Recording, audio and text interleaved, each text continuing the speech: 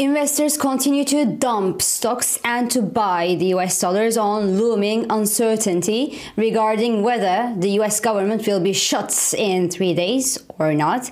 There is some progress on the wire, but nothing is less sure, unfortunately. In the meantime, falling savings, higher delinquencies and theft news hint at growing cost of living crisis, whereas the central bank's inflation fight is certainly not over just yet. So welcome.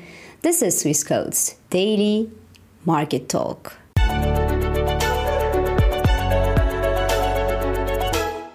So dipping savings in some of the world's largest economies, including the US, New Zealand and Australia, are now leading some retailers, especially in the US, to literally close down their shops and walk away from their business to just halt their losses and to protect themselves and their staff from these actions. This is how Target actually announced the closure of 9 stores in the US, ranging from Manhattan to Northern Carolina. So Target shares dipped to levels last seen in May 2020 on the news, and apparently Target is unfortunately not the only retailer suffering from the thefts. We heard about the issue in the past earnings call from these retailers, remember, and thefts in the US apparently reached 1.6% of total sales last year.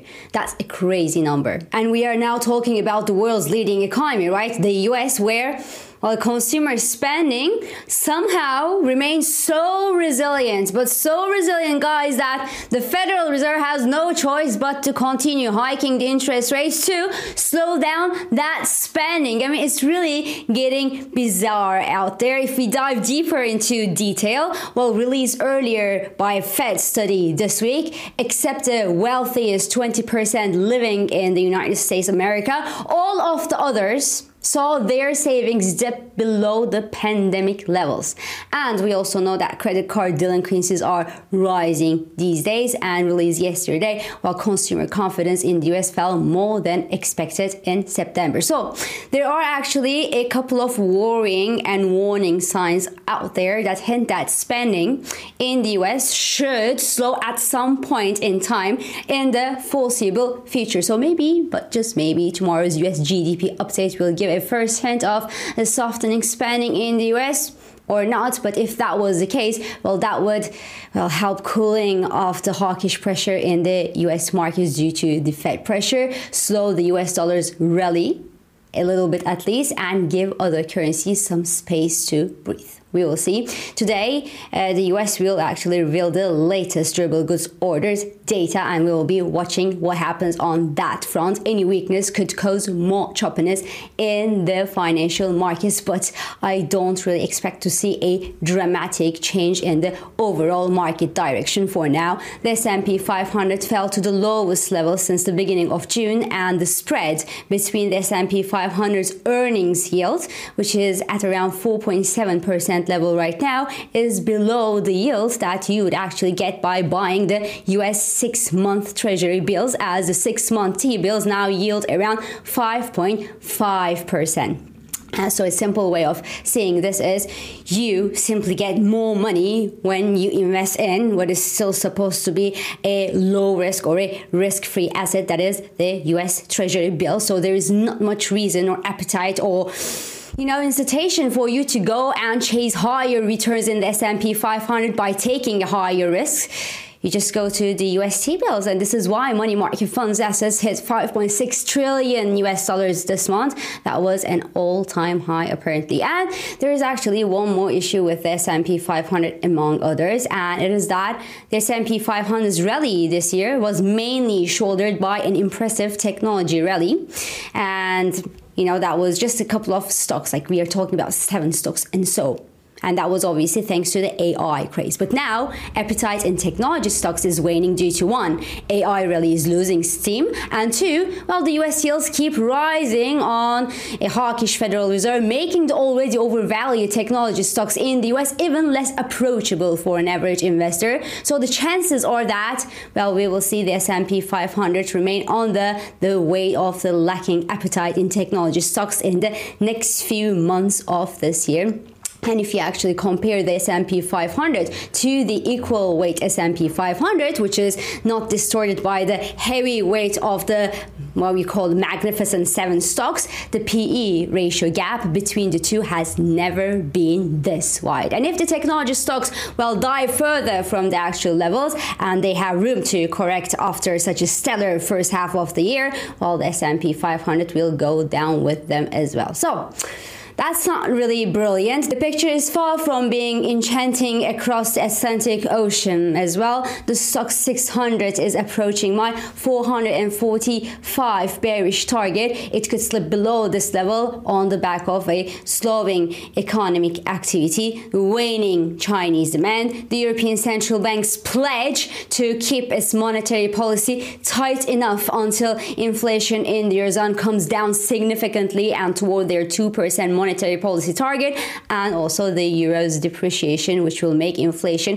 quite harder to ease from the actual levels, along with the rising energy prices. And if all this is not enough bad news for you, the US-China trade war is now turning into a West to China trade war, as the European Union is also pressing China like a lemon these days, with the EU now investigating the degree to which China has actually subsidized EV manufacturers. So Tesla is clearly in a hot seat in this issue, but not only Tesla, because we also have some European car makers, including Renault and BMW, that also have joint ventures in China, and that will also be probed by the EU. And the cherry on top of all this, Volkswagen announced to cut EV output at German sites due to a lacking demand. So all this to say that there is little place to go in the market these days, other than the FTSE 100 maybe, which could at least take advantage of the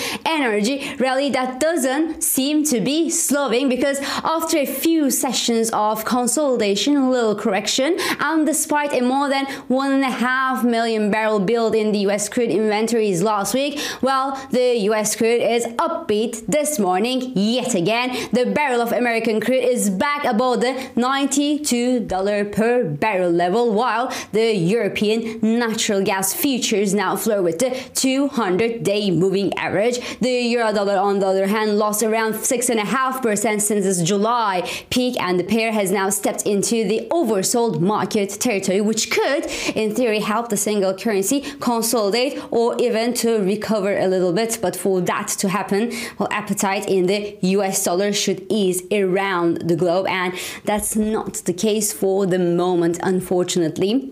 Now, the combination of higher energy and stronger US dollar has unfortunately pushed inflation in Australia to 5.2% level in August, as expected, up from 4.9% printed a month earlier. So that 4.9% was a 17-month low. And we could actually see a similar upturn in global inflation metrics due to rising oil prices and stronger US dollar. The Eurozone's inflation data will be soon hitting the headlines, and we will see what happens on that front. Now, unfortunately for the Aussie, the uptick in inflation won't prevent it from getting smashed against the US dollar. If the dollar strength continues, the pair will likely test and could actually take out the September support of 0.6360 level.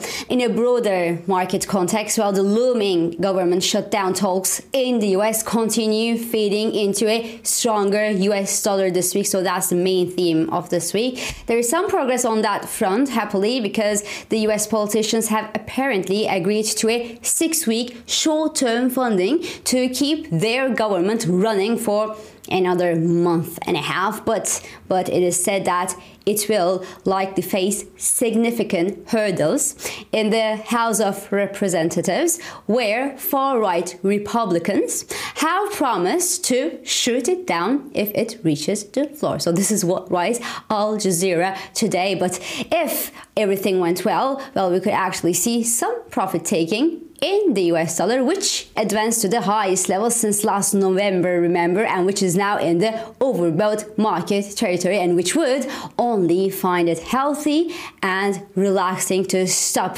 rising a little bit and to breathe. But technicals don't mean much these days, especially when there are greater fundamental issues in play, like a government shutdown in the US. So clarity regarding what the US will do with its government funding, well, must be resolved first, and we could look at the technicals and decide where the market is headed next. So this is all for today. I'm İpek Özkardeşkaya, and thank you for joining me, and thank you for all your beautiful messages and comments. I hope this episode of Market Talk has been helpful and it has been insightful to you. So please do not hesitate to leave your comments, your reactions, and your questions below as usual. And follow us on Instagram, on X, and on LinkedIn for regular market updates, and subscribe of course to our YouTube channel for daily market comments. I will meet you again tomorrow, and until then, good day trading.